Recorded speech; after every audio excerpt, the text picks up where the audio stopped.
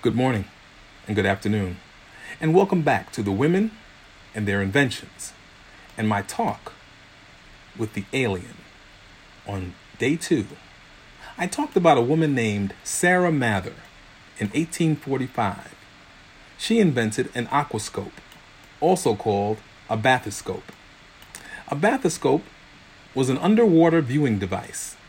It is used to view the underwater world, often from dry land or a boat.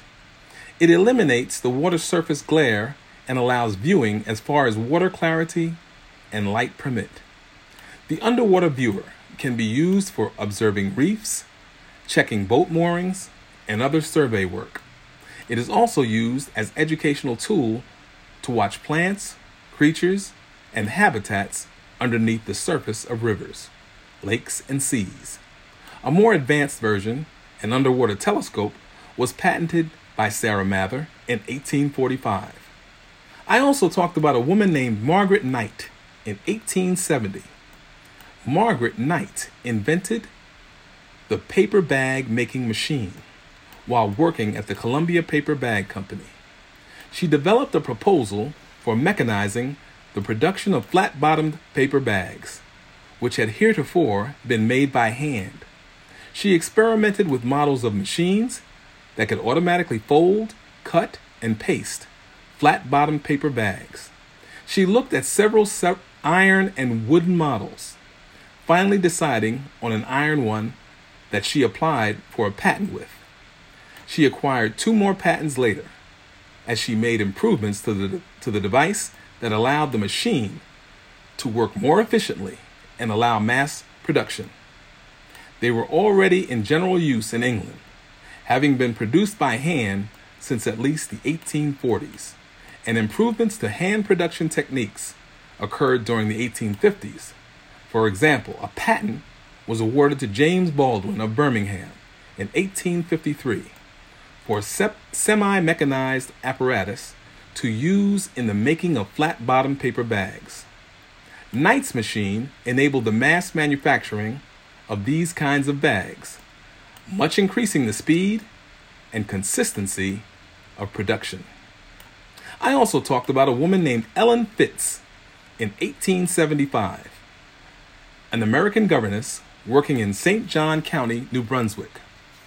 She invented a terrestrial globe mount that illustrated the path of the sun and the various durations of day, night, and twilight around the globe and throughout the year.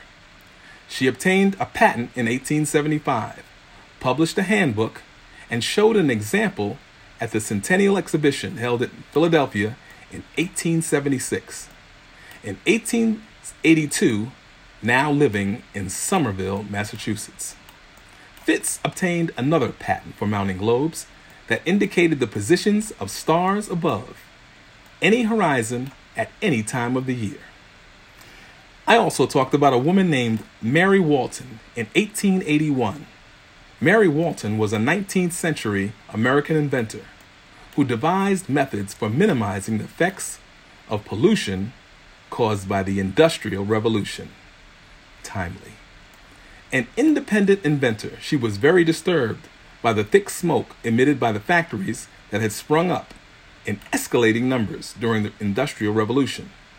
In addition, she lived near the railway tracks and found the noise pollution caused by the trains too much to bear. Refusing to be a mute spectator to the onslaught of pollution of different kinds, she worked in her basement to come up with methods of reducing the negative effects of rampant pollution.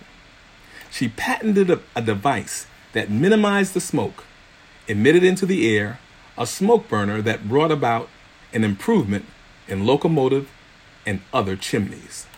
She also devised a more environment-friendly system for the railways and later sold the rights to her noise-reducing method to the Metropolitan Railroad of New York City.